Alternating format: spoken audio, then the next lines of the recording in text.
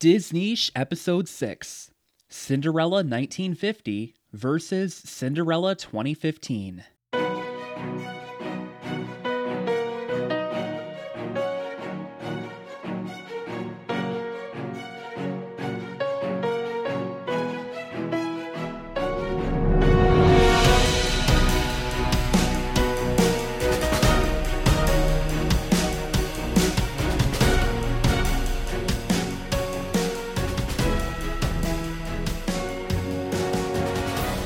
Hello and welcome back to Disney, a podcast for Disney fans. I am back after a bit of a hiatus, and I am talking about Cinderella. Both versions, actually, both Disney versions. I'm going to be comparing the original animated version from 1950 to the live-action version from 2015. Which one is going to come out on top? I teased this at the end of the last episode, in which I talked about Disney Lorcana with my brother Cody, the upcoming Disney card game that's coming out later this year in August. And I mentioned how it was going to be an interesting episode because I wasn't sure off the top of my head which one that I prefer. And I have settled on an answer. And to be completely honest with you, it surprised me. And I think it's probably going to surprise you as well. But before we get into that, I, as always, have some Disney-related news for you this week.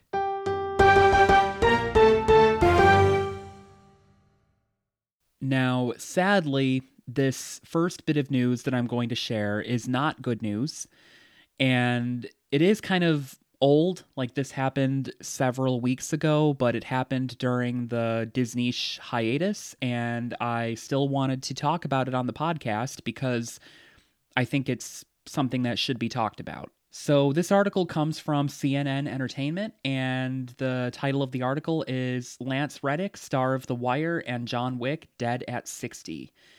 So he probably has been in something that was probably not originally owned by Disney, but now is.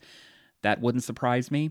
But also, he was in talks to play. In fact, I think he might have even been officially cast. I think it was official. He was supposed to be playing Zeus in the upcoming Percy Jackson series on Disney Plus. Now, I don't know how much of that was filmed, so I don't know if they're going to have to recast him or if, because I've never read those books. I've only seen I've seen the first movie. And so I don't really know what kind of a role Zeus plays in those books. I would imagine fairly big, but I'm saying that I don't know if they, if he did everything he needed to do before he passed and they're all set with him now, or if they're going to have to recast him. But that does make the news relevant to Disney. And, I think I've mentioned this on the podcast before, even though it's not Disney related. I am a huge, huge fan of the sci-fi show Fringe. In fact, I do another podcast with my friend Daryl called the Fringe Podcast Rewatch. We are rewatching the show Fringe and sharing our thoughts about each episode from the perspective of people who have already seen the whole series. And Lance Reddick played a main character on that show, Philip Broyles. And so, he's somebody that I've been very familiar with for most of my life, to be honest. Probably, half of my life. Because even before Fringe, I knew him from Lost. He didn't have as big of a role on Lost as he did Fringe, but, and he's just been in a lot of things. He's been in a lot of things I've seen, and it was definitely a devastating loss. And, for sure, my heart continues to be with his family in this difficult time, and I would like to have a moment of silence for Lance on the podcast. Okay, so the second piece of news that I want to share with you is much better news, and at least to me, because I really love this character. So Elizabeth Olsen opened up recently about where she's hoping her character is going to go in the MCU from here, because, I mean, Doctor Strange in the Multiverse of Madness has been out for quite a while, so if you haven't seen it yet, then I mean I am going to spoil the ending here. So if you haven't seen it yet, but you do want to see it, then just fast forward 30 seconds or so, or mute me or something. But she does presumably die at the end of Multiverse of Madness. So she was kind of just giving some thoughts on where she's hoping the character is going to go from here on out in the MCU, because I don't think that she's dead for good. She might not even actually be dead.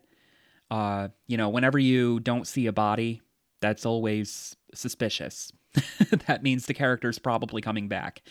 So the title of this article, and this comes from Variety, is Elizabeth Olsen wants Wanda Scarlet Witch to have a lot more humor and redemption whenever she returns to the MCU. And Elizabeth Olsen obviously said something about this, as I already said, and so did the Marvel president, Kevin Feige. Elizabeth said, "We can do anything with her now. I feel like we've done so much. Now we can really have fun. I feel like there's a lot more humor to be had with her. She's often the emotion of a story, and I'm curious to see what we can explore, and hopefully we can give her some redemption." And Kevin Feige says, "There really is so much more to explore. We still haven't touched on many of her core storylines from the comics. Anything's possible in the multiverse. We'll have to see." So it's not really technically anything definitive. It's still kind of speculation at this point. Like, they're not confirming or giving away anything, but also that's typical of Marvel, like people like Tom Holland have even gotten in trouble in the past for saying too much. So, it's to me, like, if Elizabeth Olsen is on board and she wants to come back and Kevin Feige wants her back, then it is kind of a given. And she also did mention something recently about the possibility of appearing on the Agatha Coven of Chaos show, which I am so excited about. I cannot wait for that show to come out. So if she's going to be on it, that makes me even more excited. But yeah, I completely agree. I want redemption, because I love this character so much, and Doctor Strange in the Multiverse of Madness, for various reasons, really broke my heart and shattered me. And I feel like I'm going to feel a lot better about that movie if there's still a redemption arc in store for her. So definitely want to see that. And then the last bit of news that I have to share for you is also very exciting. And this is more concrete, definitive news. This is stuff that has been officially announced. And this article is from Entertainment, and the headline says, Star Wars gets 3 new movies, Daisy Ridley's Rey to return as Jedi Master. And this was news that was revealed during the recent Star Wars Celebration fan event. So I'm just going to read a little bit of this article to you. I'm not going to read the entire thing, but as always, links to these articles will be in the show notes. At Friday's massive Star Wars Celebration panel, Lucasfilm unveiled plans for new Star Wars movies, including one that broke the audience's brains. Daisy Ridley's Rey will return for one of these films. Her character will come back to the big screen, now as a Jedi Master in a film set 15 years after the events of 2019's The Rise of Skywalker. It'll be set in a Jedi Academy with a powerful Jedi Master. Ridley herself made a surprise appearance for the big news on Friday. 2 other Star Wars films were announced from directors The Mandalorian executive producer Dave Filoni and Indiana Jones and the Dial of Destiny helmer James Mangold. Mangold's film will tell the story of the first Jedi to ever wield the Force, while Filoni's movie will be set in the New Republic timeline of Star Wars. Since the ill-received Rise of Skywalker, Lucasfilm has largely focused its attention on TV, releasing Disney Plus series like The Mandalorian, Obi-Wan Kenobi, Andor, and The Book of Boba Fett. There are multiple other shows in the works, including the upcoming Ahsoka, Skeleton Crew, and The Acolyte. So yeah, very exciting news for Star Wars fans. I honestly have kind of a mixed reaction to it, because as a Star Wars fan, there's a big part of me that's like, yeah, give it to me. More Star Wars, the better, right? Like, yeah, load me up with Star Wars. But the other side of me is like, do I want Star Wars to become like the MCU, where it just keeps getting bigger and bigger and bigger and bigger and bigger and doesn't seem to have much of a direction and doesn't have an end game and just goes on and on and on and on and on? I don't know. Like, The Rise of Skywalker, for example, was supposed to be the end of the Skywalker saga, right? That was supposed to be the big finale to the Skywalker saga. And I know that it really disappointed a lot of people, but, at some point, you've got to say that this is the ending and mean it. Because otherwise, you're repeatedly crying wolf. Like, this is the big finale. Just kidding. This is the big finale. Just kidding. Like Pirates of the Caribbean has done that so many times now. Like At World's End was supposed to be the end. That was supposed to be the end of a trilogy. And then they went on to do On Stranger Tides and Dead Men Tell No Tales, neither of which were very good. So it's like at some point, you've got to stop making movies to make money. You've got to make movies because there's a story there, because there's something to tell. And I will say that based on the synopsis that they gave about the Rey movie, it does sound like there's going to be something good there. It sounds intriguing. But again, now it's kind of feeling like The Rise of Skywalker was not the end of the Skywalker saga like it was supposed to be. So it's just one of those things where it's like at some point, you've got to say that something is ending and mean it. Because stories lose their power, in my opinion, when there's no endgame in sight. So, again, like I said, as a Star Wars fan, yeah, definitely very, very excited about these announcements. But moving into Cinderella, I'm going to start by talking about the animated version from 1950. Then I'm going to talk about the live-action version from 2015. So I'm going to be kind of going back and forth between the two. The original version, the animated version from 1950, was released on March 4th, 1950, and as was the case with a lot of the older classic Disney movies, there are many, many writers that are credited. So you've got William Peet, Ted Sears, Homer Brightman, Kenneth Anderson, Erdman Penner, Winston Hibbler, Harry Reeves, and Joe Rinaldi, and of course, it's based on the fairy tale Cinderella by Charles Perrault. And directed by Wilfred Jackson Hamilton Lusky. I don't know if I'm pronouncing that right, but it's Luske. And Clyde Geronimi. And then we've got our cast here. We've got Eileen Woods as Cinderella, Eleanor Audley as Lady Tremaine, and if you've been listening to the podcast regularly, then you may remember her being mentioned on the show before, because 9 years after this was released, she would voice Maleficent in Sleeping Beauty. Rhoda Williams as Drizella, Lucille Bliss as Anastasia, Verna Felton as Fairy Godmother, James McDonald as Jack and Gus, William Phipps as Prince Charming, the speaking voice, and then Mike Douglas as the singing voice of Prince Charming, Louis Van Rooten as the King, and Don Barkley as the Doorman. And the music for this movie was done by Oliver Wallace and Paul Smith. And then the 2015 live-action version, it premiered on February 13th, 2015 at the Berlin International Film Festival, written by Chris Weitz and directed by Kenneth Branagh. And our cast here is Lily James as Cinderella, Kate Blanchett as Lady Tremaine, Sophie McShera as Drizella, Holiday Granger as Anastasia, Helena Bonham Carter as Fairy Godmother, Richard Madden as Prince Kit, Derek Jacobi as the King, Nonso Enozi as the Captain, and Stellan Skarsgård as the Grand Duke. And the music here is done by Patrick Doyle, who, interestingly, also did the score for Thor, which, even though it was not a Disney property when it first came out, now is, and Thor had the same director. So I'm assuming there's some sort of kind of professional relationship between those two, similar to how, like, Danny Elfman does, like, all of Tim Burton's movies and Hans Zimmer does all of Christopher Nolan's movies, so it's probably something like that. So the basic film synopsis is really the same for both movies, so I'm just using the same one for both movies. A kind and beautiful young woman named Cinderella is forced to work as a servant for her cruel stepmother and stepsisters. Despite her harsh treatment, Cinderella remains hopeful that her dreams will come true. With the help of her fairy godmother, Cinderella attends the royal ball in a magical dress, but must return home by midnight or risk losing everything.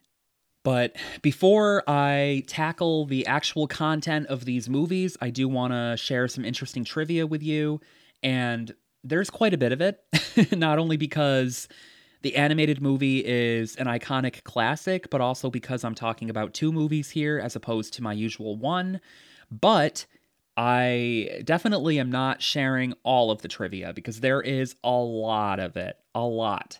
But I will, as always, be linking IMDb links in the show notes so that you can read all of the trivia if you would like to. But this first piece of trivia that I have to share with you is not from IMDb. This is actually from a magazine that I purchased a month or so ago. Uh, it's called Disney Celebrates 100, and it's very easy to find. Like, I don't know if it's still in stores. Probably is, but if it's not, it's very, very easy to find online at a reasonable price. You can find it on eBay, you can find it on magazine retailer stores, web stores. So if you're interested in purchasing it, I would definitely recommend it because it's more like a book than it is a magazine. The whole entire thing is devoted to Disney, and it's kind of like a guide to all of the major theatrical animated movies and gives really interesting information about each of them. It also talks about the parks, and it's just definitely a must-have for a Disney fan. So I definitely recommend picking it up. But this information about Cinderella comes from that magazine. After a string of flops during the years of World War II, Disney Animation was $4 million in debt in 1950 when a princess and her fairy godmother saved the company from bankruptcy. Cinderella was both a blockbuster, the greatest earning feature for the studio since Snow White, and a critically acclaimed masterpiece, receiving the highest praise since 1941's Dumbo, thus ushering in the dawn of the Silver Age. In 1938, Walt began working on Cinderella, about an orphaned girl tormented by her wicked stepmother and stepsisters until a glass slipper leads her to Prince Charming. But as his animation studio fell on hard times, he was forced to abandon the project and produce wartime propaganda films and commercials for the US government. A decade later, when the film company revisited the story, the boss reportedly told his employees that this was their last hope. If the movie wasn't a success, they would go bankrupt. Not only did the film make it, so did its Academy Award-nominated soundtrack, popularized by Bibbidi Bobbidi Boo, the song that plays as Cinderella's fairy godmother turns a pumpkin and 4 mice into a stagecoach and horses to take her to the ball. With the revenue from the box office, record sales, music publishing, and merchandise, the studio bounced back, and Walt was able to finance his dream of building a family theme park. 5 years later, Disneyland opened its doors in Anaheim, California, and the rest is, of course, history. So most of this was news to me. I didn't know that so much rested on this movie. Walt basically said to the Disney employees, this needs to be a success or we're going to have to go bankrupt and this company's basically going to die. The fact that we have the Disney parks and even arguably Disney as a company still because of Cinderella, I didn't know that. But I'm just imagining him being we're going to have to do something really special here or else we're tanked. No pressure. But yeah, just very, very cool. I didn't know that. So the budget for the animated movie, talking about that major profit that they were able to use to create a park and whatnot, the budget for the animated movie was $2.2 million and earned $182 million at the box office, making it a massive success. I mean, that is definitely that's a huge profit. The live action version had an estimated budget of between $84 million and $95 million and had a box office success of $542 million. So another big, massive success. Eileen Woods beat exactly 309 girls for the part of Cinderella after some demo recordings of her singing a few of the film's songs were presented to Walt Disney. However, she had no idea that she was auditioning for the part until Disney contacted her. She initially made the recordings for a few friends who sent them to Disney without telling her. Maybe not the coolest thing to do, but it got her the part. And she's always going to be remembered for this part, so yay. When Walt Disney had the resources to return to full-length animation in the late 1940s after the war, he was indecisive over whether they should release this film or Alice in Wonderland first, and finally decided to have 2 animation crews working on each film compete with each other to see not only which one would finish first, but also which did the best job. As it turned out, Cinderella came first, being released in 1950, while Alice was not released until the following year. So this might be an unpopular opinion, but I actually do prefer Alice in Wonderland to Cinderella. I think it's a better movie. But I'm also like a big fan of the Lewis Carroll books. So, it's kind of got like a special place in my heart because of that. And this next bit of trivia is really sweet. It's also kind of sad and heartbreaking, so I guess it's bittersweet. But Eileen Woods, who, as I mentioned already, played the voice of Cinderella, she suffered from Alzheimer's disease later in her life. And during this time, she had no memory or recollection of ever playing Cinderella. But supposedly, nurses comforted her by playing A Dream is a Wish Your Heart Makes. So, again, that's kind of heartbreaking and sad, but it's also kind of sweet. It's such a beautiful song. It's, to be honest, one of my favorite Disney songs, especially from the classic movies. It's beautiful. And Walt Disney has apparently been on record as having said that the transformation in this movie, when Cinderella transforms from her torn dress to the ball gown, that was apparently his favorite piece of animation.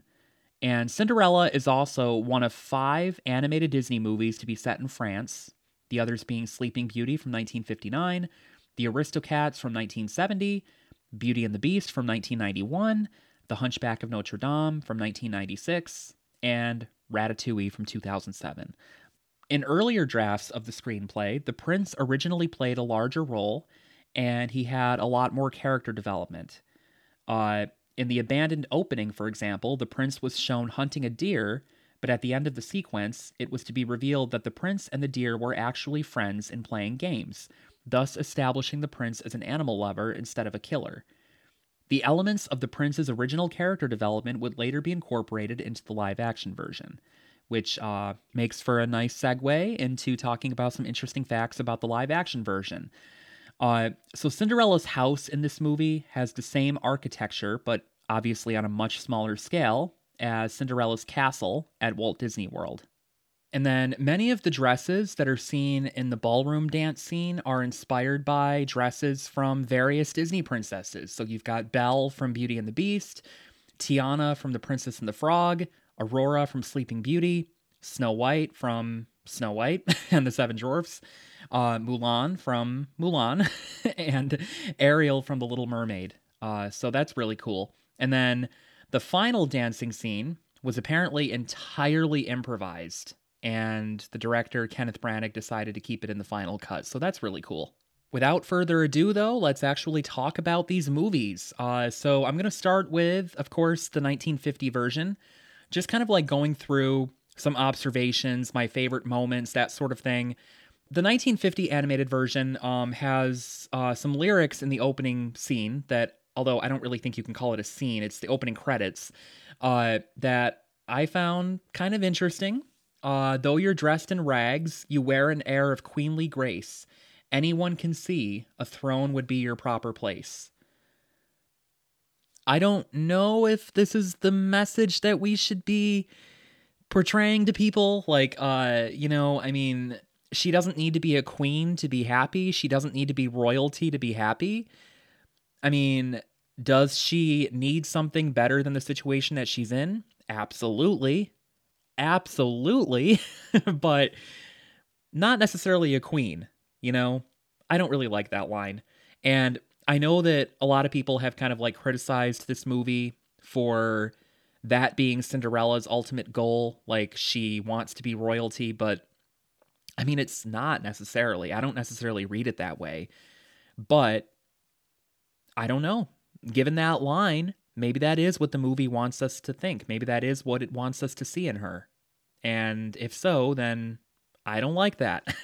But I did totally forget that this opens with a female narrator, because that's very rare. In fact, like more recent Disney movies having a female narrator, I've read before that was like a deliberate choice because of how rare it was in older classic Disney movies, and I totally forgot that you do have a female narrator in this movie. So that's really cool because of how much of a rarity it was. And, I've talked about Serena Valentino and her villains novels so many times on this podcast. I'm going to continue talking about them as they're relevant. But the eighth book in her series of villains novels is titled Cold Hearted, and it is about Lady Tremaine. And I really cannot stand Cinderella's father in that book. And he is arguably the true villain. You know, like, I'm not saying that in that novel, Lady Tremaine doesn't do anything villainous, that she's not evil, that I'm not saying that at all. Because everything that happens in Cinderella still happens in that novel because it's a tie-in to the movie. But you can kind of see where, you know, circumstances and her situation kind of morphed her into what she became, and that Cinderella's father played a big role in that. I really, really, really hated him in that book. So I just wanted to point that out. Definitely recommend reading it. I've talked about that on the podcast before, about how those books are a lot of fun. And I definitely recommend reading them. But they really should be read in release order because they are very much a series. You know, like, even though each one tells the story of a different Disney villain, there's still like an overarching mythology. There's still like all of these stories take place in the same universe. There are characters that cross over. So you really do need to read them in the proper order. But yeah, definitely recommend that. And Cinderella is, of course, another animal whisperer, typical Disney princess. You know, like, on this podcast, I've talked so far about Snow White, I've talked about Aurora, I'm now talking about Cinderella, and one thing that all three of them have in common is that they are able to communicate with animals just like they would humans. And it's a typical Disney princess trope. In fact, Enchanted and Disenchanted kind of parody that. So, yeah. And I've already mentioned that A Dream is a Wish Your Heart Makes is a beautiful, beautiful song. I love this song so much. Definitely one of my favorite Disney songs. And in fact, it's kind of a shame that it's not in the live action version. Lily James did record a version of it that's on the soundtrack, and I believe it's in the end credits of the movie, but it's not in the movie itself because it's not a musical.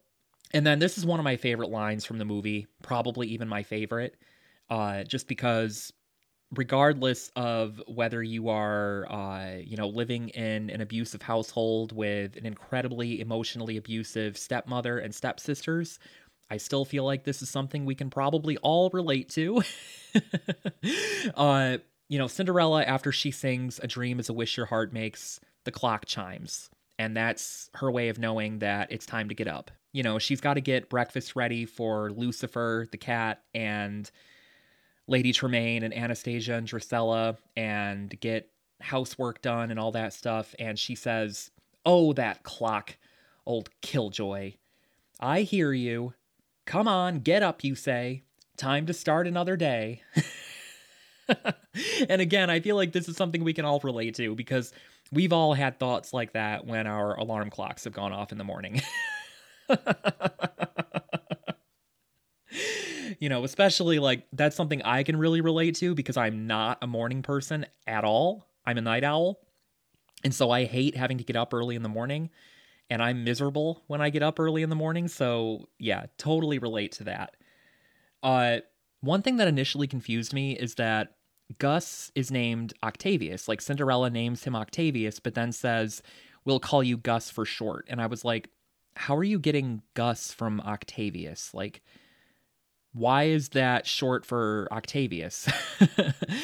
So I did a little bit of research, and the answer is that in ancient Rome, Octavius was renamed Augustus when he became Caesar. So Gus is short for Augustus, which is an alternate name for Octavius. So that's why. But I did not understand that at first, and I don't know if I remembered that. Like, I don't know if I was like, oh wait, yeah, I forgot about this. Like, I don't think I remembered that line. Like, I totally forgot that he was originally named Octavius. But anyway, Gus is, he's a big mouse.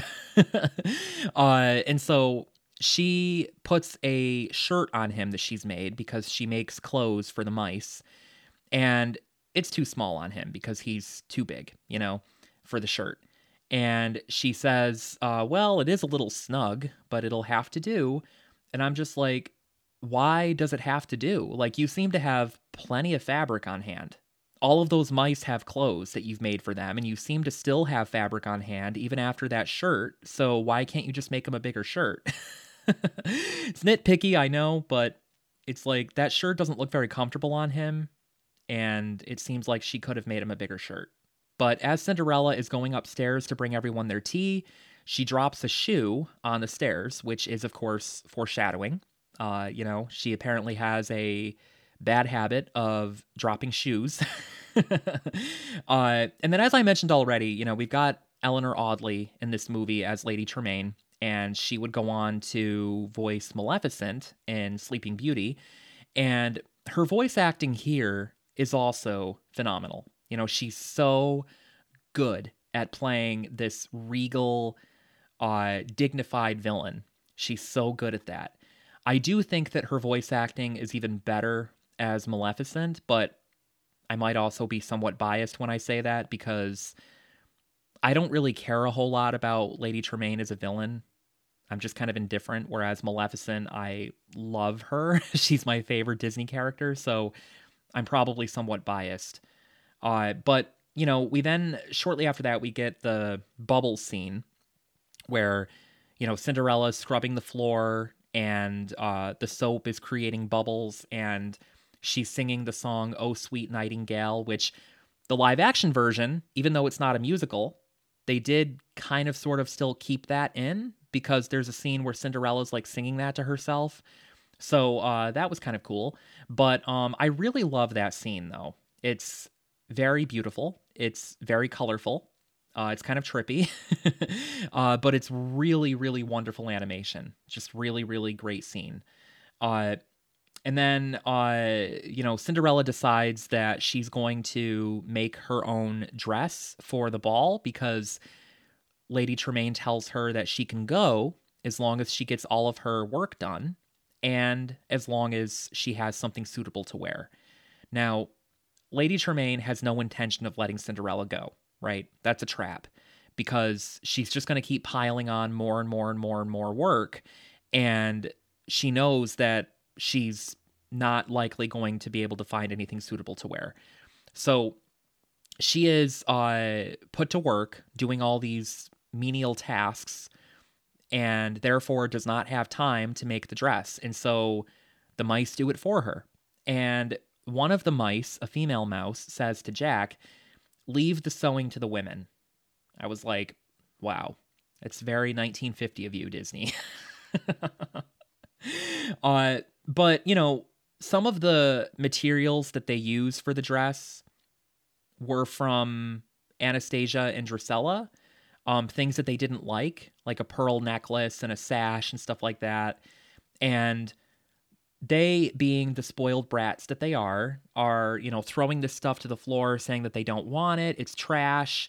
And that is, of course, foreshadowing because they will once again treat it as trash when they destroy it and rip it off Cinderella.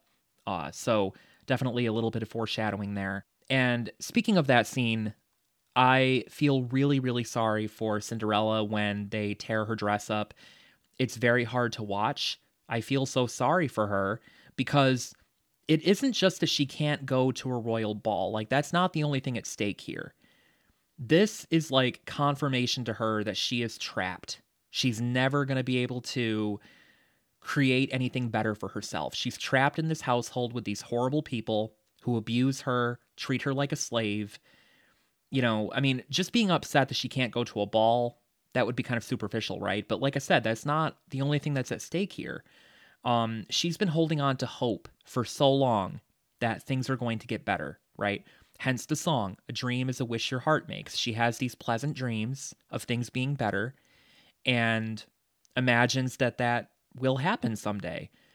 And now this happens to her, and it just feels like confirmation that things are not going to change, right? She starts to lose that hope. So it's really, really sad, really, really hard to watch.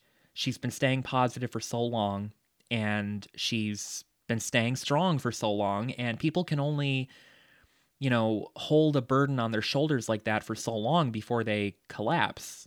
But returning again to Serena Valentino's villains novels, and I promise I won't be bringing these up in every single episode of the podcast because they won't always be relevant, but I definitely will be bringing them up when they're relevant because I just love them so much.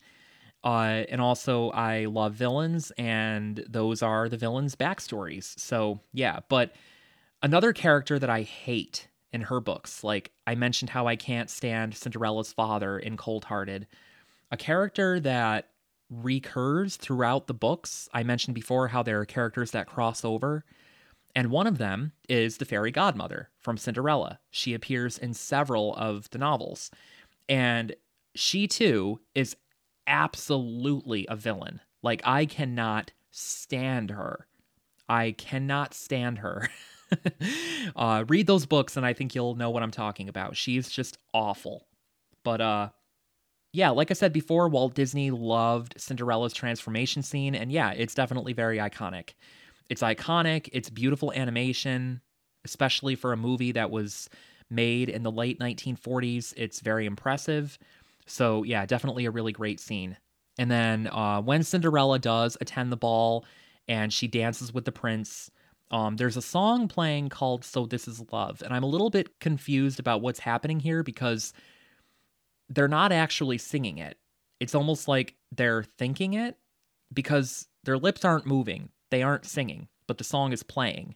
So I don't know if that's supposed to be diegetic or not. But yeah, so anyway, So This Is Love is the song that plays here. And no, actually, it's not. You literally just met. You do not love each other yet. But, also, if you've seen Enchanted and Disenchanted, that's how things work in a fairy tale world. But, I offered possible ways to work around that when I talked about Snow White and Sleeping Beauty, right? Like how in Snow White, Serena Valentino's novel Fairest of All establishes that Snow White and the prince already knew each other before that first scene that they're together in the movie. And with Sleeping Beauty, I mentioned how, well, it's a fairy tale world. They're saying that they met in a dream. Maybe they actually literally did, But here, I don't really have anything. I mean, the only thing that I can possibly offer is that maybe they were dreaming about each other too, since, you've got the whole "A Dream is a Wish Your Heart Makes" song, but I just think that might be a stretch. And I don't think that that's what we're meant to believe. I do think that the first time they met was when they danced together at the ball and somehow instantly fell in love with each other. Like, okay, so attraction, intrigue, interest, infatuation, absolutely, that can happen at first sight. Love? I don't think so. That takes a little bit of time. But this is a common trope in old fairy tales and in these classic Disney movies. And later in the movie, Lady Tremaine locks Cinderella in the attic so that, when the Grand Duke comes to the house to fit the slipper on Anastasia and Drusilla, Cinderella will not be able to prove that she's the princess, or not the princess, but the person, the girl, the young woman that the prince danced with. And the mice, Jack and Gus Gus, help Cinderella by stealing the key from Lady Tremaine's pocket and bringing it up the stairs. And there are a lot of stairs. It's not believable at all that, they would be able to get the key up to her in the small amount of time that they had, especially since we see how exhausting and, difficult it is for them to bring it up step by step because they're small, so that key is very, very heavy. But somehow they do it in time. But then Lucifer, the cat, tries to stop them by, hiding the key, like covering the key so that they can't get to it. And we have, Cinderella has this idea to get the dog, get Bruno to go after Lucifer, and we see, birds attacking Lucifer as well. And I'm just like, okay, So where were these birds when Jack and Gus were like physically exhausting themselves, sweating, bringing this key up the stairs? Like, these birds could have helped carry this key. Like, they probably would have been able to get it up to her much faster because they fly, right? So, yeah, little bit of a plot hole, but whatever. And then, the ending is very satisfying because, you know, Cinderella, Lady Tremaine causes the glass slipper to break. She trips the Grand Duke, and so the glass slipper falls out of his grasp, falls to the floor, and shatters. And Lady Tremaine thinks that she's won because now there's no way to prove that Cinderella was the young woman that the prince danced with at the royal ball. But what Lady Tremaine didn't know is that Cinderella still has the other shoe, the other glass slipper. So she takes it out of her pocket and says, will this work? Will this do? And the look on Lady Tremaine's face is priceless. It's so satisfying, because she thinks that she's won and she did not account for that. She didn't know that Cinderella would have the other glass slipper. And obviously, she also has no idea how Cinderella got out of the attic. But yeah, that's the animated version. Moving into talking about some observations and favorite moments from the live action version. The fairy godmother, played by Helena Bonham Carter, who does a phenomenal job in this role. It might even be my favorite part of the movie, like my favorite character in this movie. She is the narrator. She's the one telling the story. That is confirmed at the very end of the movie. But also, if you're familiar with Helena Bonham Carter, know her voice, know what she sounds like, you can definitely tell that it's her, even before that reveal at the end. But I honestly, like, when I first saw this movie, I was not at all familiar with Haley Atwell.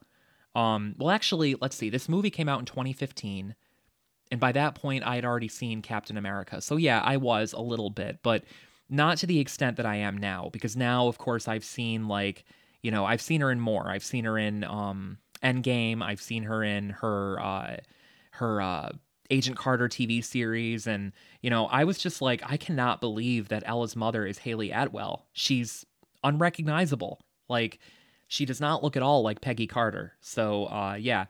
But Ella saying goodbye to her, and that's one thing I want to point out, is that, and I'll talk about this probably again when I talk about the differences between the movies.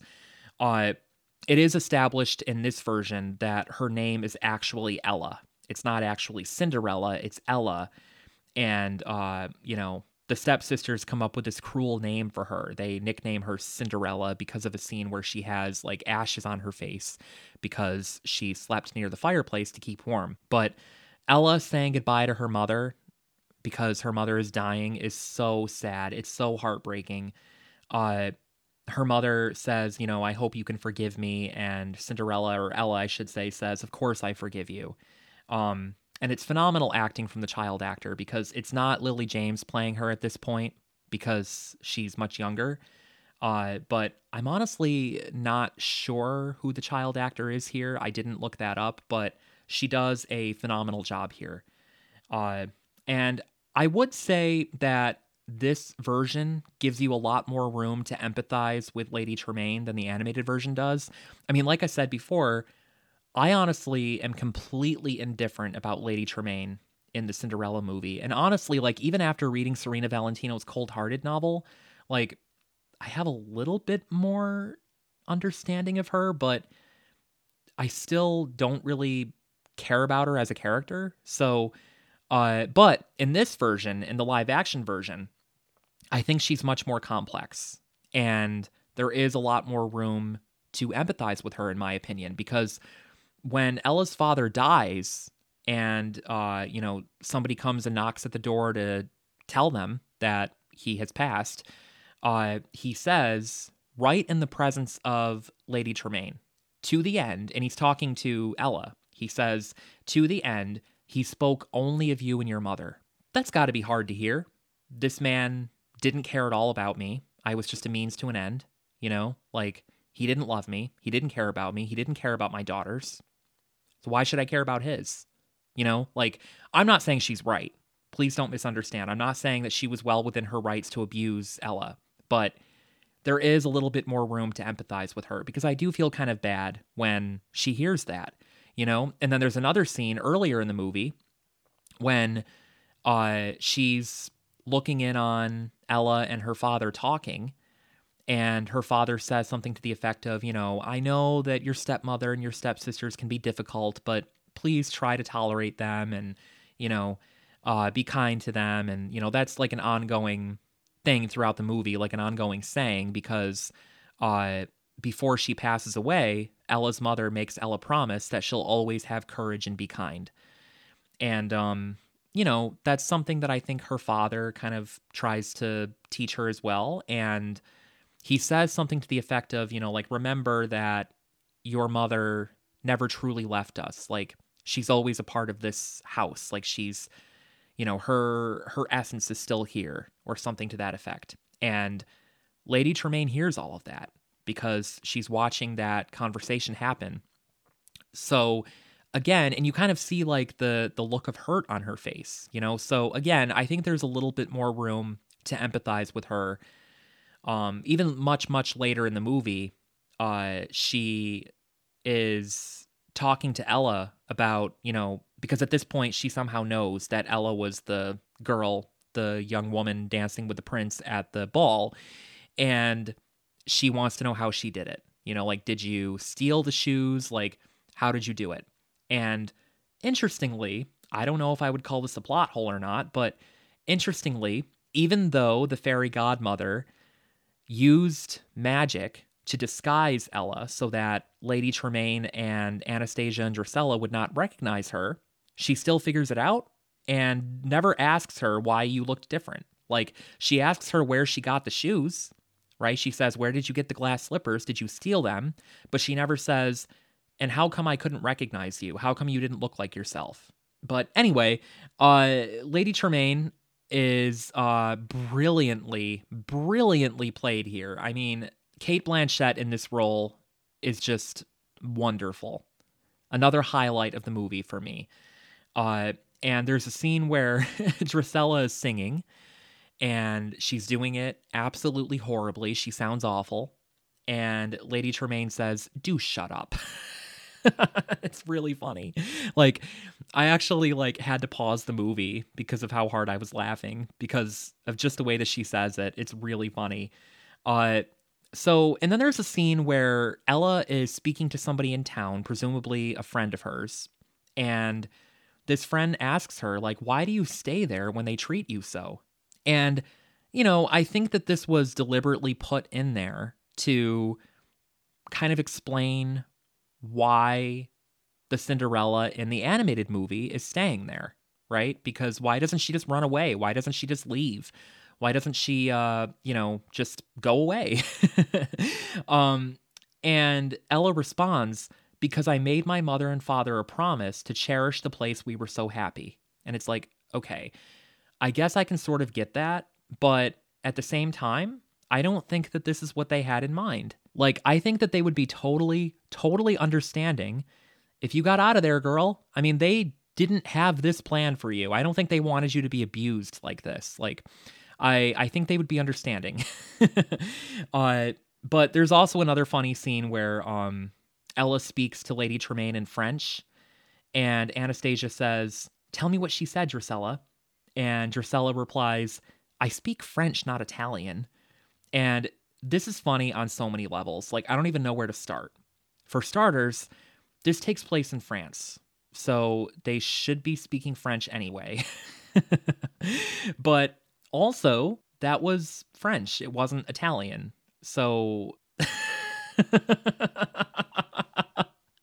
And it kind of reminds me of there's a scene in the live action Beauty and the Beast where Gaston and LeFou are talking about how Gaston wants Belle, and LeFou says something in French. I think it's je ne sais quoi, and Gaston says, "I don't know what that means." It's like, this is France. He just said something in French. You should understand that. But I think that that's also the joke, you know? And it just makes me wonder too, like, if you were to watch the movie in French, what language would that be in? Would it be English, you know? But anyway, there's another line that I think is kind of meant to dig at the animated movie, which, I think I've talked about this on the podcast before, like when I talked about Maleficent, the movie, how some recent Disney movies have kind of been like poking fun at the classic Disney movies.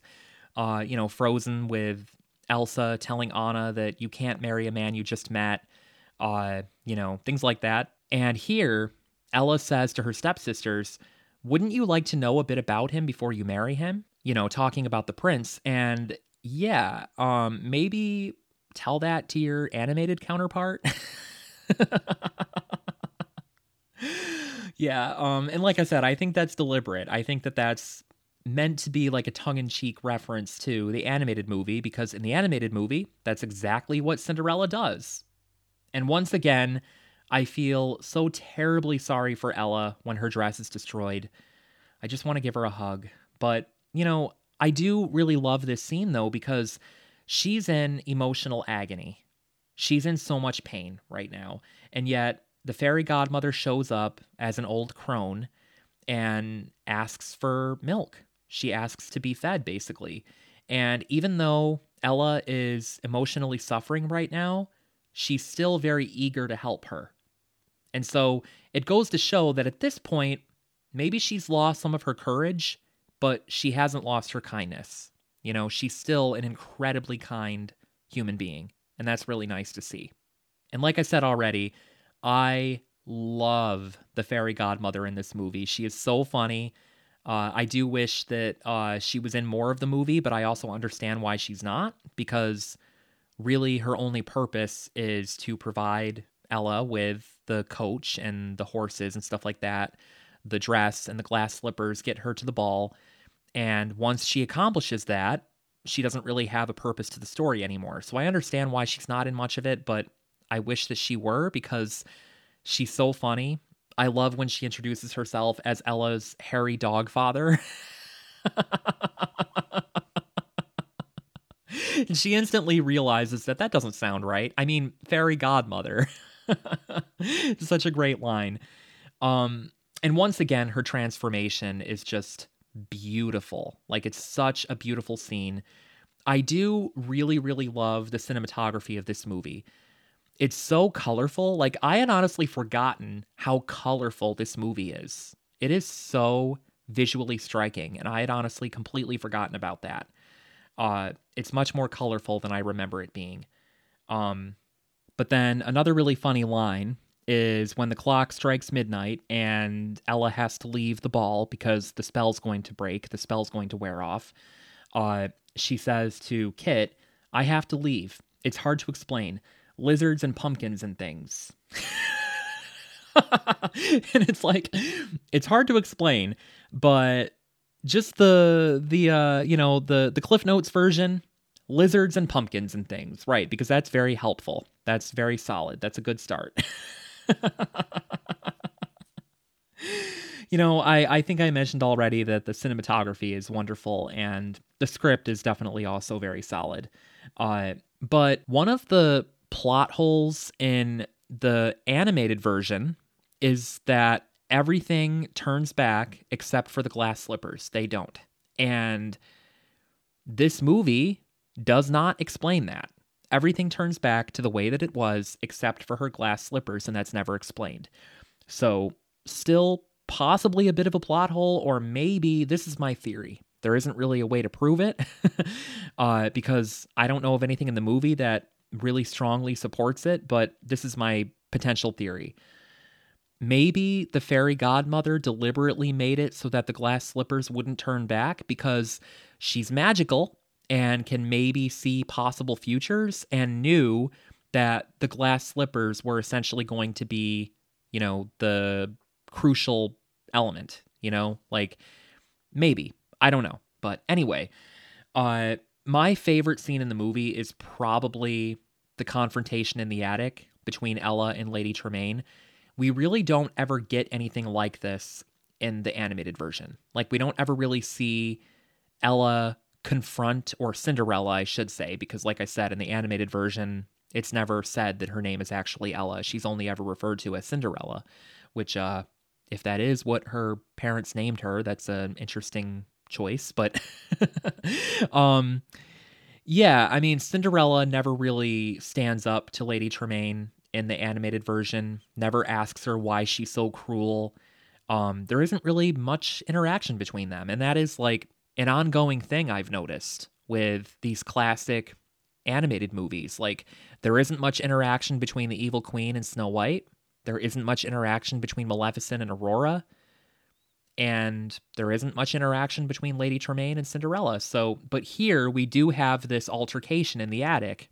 And this is another scene where, I do feel a little bit of empathy for Lady Tremaine. Like, I think I hinted at this earlier because, she says, "Let me tell you a story." Like, once upon a time, there was a young woman who met the love of her life. And, and I'm paraphrasing here. This is not exactly what she said, but, in a cruel twist of fate, she lost that love of her life and then remarried.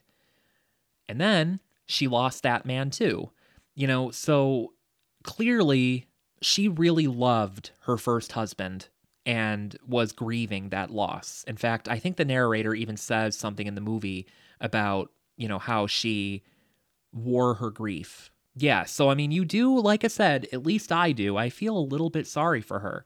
I mean, like I said, it doesn't justify her being abusive. It doesn't justify the way that she treats Ella, but there is a little bit more room to have empathy for her than there is the animated version, in my opinion. And I think that that's a trend that we're going to continue to see. Like, next month, we're getting the live action version of The Little Mermaid. Next year, we're getting a live action version of Snow White. And I just have a feeling that they're going to present Ursula and the Evil Queen in somewhat of a more sympathetic way. So that'll be interesting to see. At least making them more complex, making them more fleshed out, interesting characters. But then at the very end, Ella does still try the other slipper on, and I'm not really sure why she even needs to do that. It's just a formality at that point. Because my understanding is that the spell that the fairy godmother put on Ella only made it so that the stepmother and the stepsisters didn't recognize her. I think she still looked the same to Kit. So Kit should have immediately upon seeing her known that it was her. Like, and that is like, that's another common plot hole that's pointed out about the animated movie is it's like this prince didn't remember what she looked like at all, like that's kind of wild. But it is like, that's not quite the issue. That's not quite an issue in this version. Like, he does seem to instantly recognize her. He does know that it's her. But it's just a little weird, though, that she still tries to slip her on, because that's really not needed at that point. But before I kind of give my ratings of each movie and talk about which one that I like better, I do want to point out some differences between the two, because there are quite a few. Like, this is not a shot-for-shot remake. For starters, and this one isn't really a big thing. I mean, most people probably didn't even notice, but Drusella's name is technically different, because in the animated version, her name is Drizella with a Z, and here it's Drissella with an S. And as I've already mentioned, Cinderella's name is actually Ella, and then Cinderella is a cruel nickname that the stepsisters come up with. And the mouse, Jack, is Jacqueline. I'm not sure why they changed the gender of the mouse, especially since I feel like it would have made more sense to change Gus's gender, because in the animated movie, the mice, like Jack and the rest of them, come up to Cinderella and are like, there's a mouse that's trapped. We need to save him. He's in a mouse trap. And it turns out to be Gus, right? And at first, for whatever reason, Cinderella thinks that he's a girl mouse, because she's like, oh, well, I'll have to make him a dress, or her, I'll have to make her a dress. I'll have to, and they're like, no. He's a boy. He's a male, and so I feel like it would have been like this cute nod to that scene if they had switched Gus's gender. There really wasn't any reason to switch Jack to Jacqueline, but whatever. It doesn't really bother me. I'm just not sure why they did it. And in the live action version, Ella and the prince meet way before the ball. So they fix that. They rectify that. They meet in the forest way before they meet at the ball. So I do like that they made that change. And in the animated version, the king is dishonest with the prince about the real motivation behind the ball. He doesn't tell him that it's so that you can find a bride. But in the live action version, he makes that very clear to him. He makes it very clear that the purpose of the ball is that you need to find a princess to marry. And in the animated version, there is kind of a ridiculous plot element, another one that doesn't really make a whole lot of sense, which is that they send out the invitations to the ball the day of the ball. Like, the king sends out these invitations to the entire kingdom, inviting them to come to the ball the day of. He insists on the ball being tonight. And it just seems a little bit ridiculous that they would be able to pull that together that quickly, and that people would be able to get their hands on nice dresses and stuff like that quickly. But in this version, they make the kingdom aware of it 2 weeks in advance, which is much, much, much more reasonable and much more believable. Also, in the live action version, there are a couple of characters who look drastically different than they do in the animated version. Lady Tremaine and the fairy godmother especially, because in the animated version, Lady Tremaine has like gray hair and she's usually seen in like a purplish red color, whereas in the live action version, she has like a reddish blonde hair color and usually wears green. Like in almost every scene she's in, she has some sort of green on. She has some green hue on. So she's associated with the color green, whereas the original Lady Tremaine in the animated movie is usually wearing like a reddish purple. And then the fairy godmother, of course, also looks completely different. And as I already mentioned, the fairy godmother also puts an enchantment on Ella so that Lady Tremaine and Anastasia and Drusilla will not recognize her. And that is kind of to explain a plot hole from the animated version, because in the animated version, Lady Tremaine does say at the ball that there's something oddly familiar about her, but it's like, you should instantly know who that is. Like, there's no way. Somebody, like, putting a ball gown on and tying their hair up in a bun doesn't mean that you wouldn't recognize them. They still have the same face. And then in the live action version, the prince's father has a terminal illness from which he eventually passes. That does not happen in the animated version. In fact, the king makes it to the end. He never dies. So that's definitely a difference. And then, as I've already mentioned, in the animated version, Lady Tremaine trips the Grand Duke, causing the glass slipper to shatter, but Cinderella produces the other one from her pocket. Whereas in the live action version, Lady Tremaine finds the one that Ella already has and breaks it. So that doesn't happen the same way. And also, the Grand Duke in the live action version is a bit of a side villain, played really brilliantly by Stellan Skarsgård. As I think I already said, really, really phenomenal cast in this movie. But he makes a deal with Lady Tremaine and tries to prevent Ella from, being discovered as the young woman that was at the ball, because he feels that the discovery that it was actually a servant girl would be embarrassing to the kingdom. So he's a bit of a villain a side villain in the live action version. So now, the moment that you've probably all been waiting for. The main purpose of this podcast episode. Which one do I prefer? Which one comes out on top?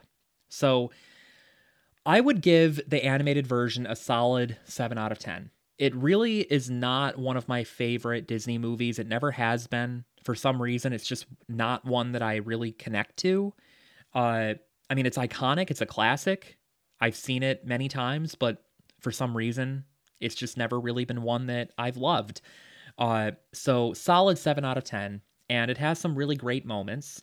Although, unpopular opinion, probably a very unpopular opinion that some people would really tear me apart for, but Cinderella 3, A Twist in Time, which was a direct-to-video sequel, is way better. No comparison. It's just a much, much better movie, much more exciting storyline. The characters have much more depth to them. So I definitely prefer that movie. The live action version is a little bit too long, in my opinion. I mean, I think it's approximately an hour and 50 minutes, something like that, like just shy of 2 hours. And I feel like they probably could have shaved like 10 to 15 minutes off the movie because there are some scenes that just really drag on longer than they need to. And about halfway through the movie, the pacing kind of comes to a halt. And yeah, so I think it's a little bit too long. But with that being said, as I've already mentioned, the cast is absolutely phenomenal. Everybody was casted so perfectly. The cinematography is wonderful. I love the colors. I love the color scheme. And there is also a lot more depth and more substance, as is to be expected, because a lot of the older classic animated Disney movies had very one-dimensional characters. That was just the types of stories that they told. And I think it was in large part because that's how the fairy tales were, right? They're adaptations of fairy tales, and that's partly what makes a fairy tale, is that oftentimes the characters are one-dimensional.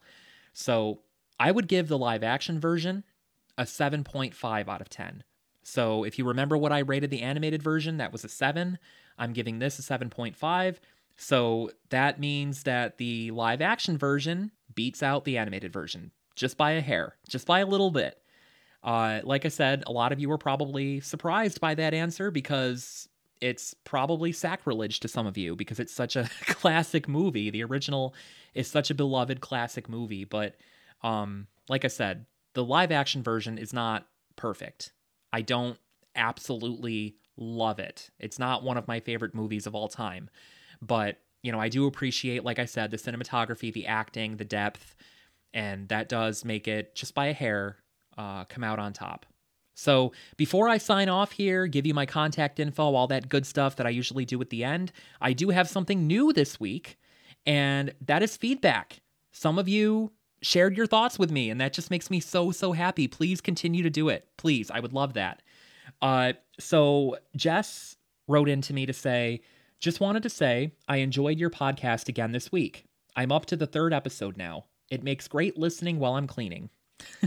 So, yeah, that's so great to hear. I mean, as somebody who really, really, I don't think many people do enjoy it, but as somebody who really hates cleaning, giving you something to distract yourself from it, giving you something to listen to while you're doing it, that's really great to hear. And also kind of a fitting message to hear this week, when we're talking about Cinderella, because I'm sure Cinderella would have appreciated something to kind of distract her from the constant menial tasks. So yeah, thank you, Jess. And then I posted on social media asking listeners for their thoughts on which version of this movie you prefer. Do you prefer the animated version from 1950 or do you prefer the live action version from 2015? What are some of your favorite moments? Things like that. And Jess, once again, says, oh gosh, I love them both for different reasons. I thought Lily James was a perfect choice for Cinderella. And then on Instagram, Disreal to Real Podcast says, the ending of the OG Disney version is the one that gets me. Few movie scenes are as satisfying. And I'm not at all surprised by that response because, like I said, I feel like that's probably how most people would feel, that the animated is better. But yeah, I don't want to repeat what I already said, but yeah, just by a hair, I do prefer the live action version. And then you're also going to want to stick around because there is a special treat in store. Amanda sent in a beautiful, beautiful rendition of A Dream is a Wish Your Heart Makes. So stick around for that as well. But if you would like to submit something to the podcast, share your thoughts, some recommendations, maybe a movie or a show or something that you would really like me to cover. Maybe you want to share which version of Cinderella you prefer. Or maybe you want to share some thoughts on the next movie that I'm going to be covering, which I'm going to be announcing shortly. Whatever it is that you want to share. There are a number of ways you can do that. You can email me at disneyshpodcast@gmail.com. You can join the Facebook group, which is at facebook.com/groups/disneyshpodcast. You can follow the Instagram page, which is Disneysh Podcast. You can also follow my personal Instagram page, which is The Lost Passenger. And, I do ask that you subscribe to the podcast if you are enjoying what you're hearing so that you never miss a new episode. And next up is, I actually already mentioned it, Cinderella 3, A Twist in Time. So you might be wondering, well, why are you skipping to the third one? Why aren't you covering Cinderella 2? I will explain that in the next episode. But until next time, this has been Disneysh reminding you to have courage and be kind.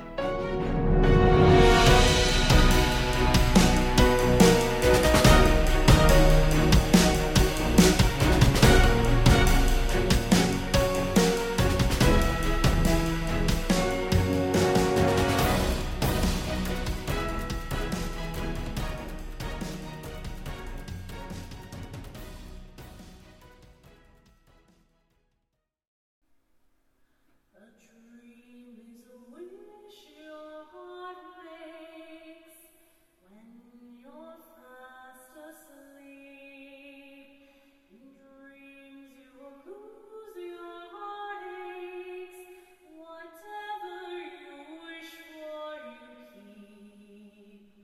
Have faith.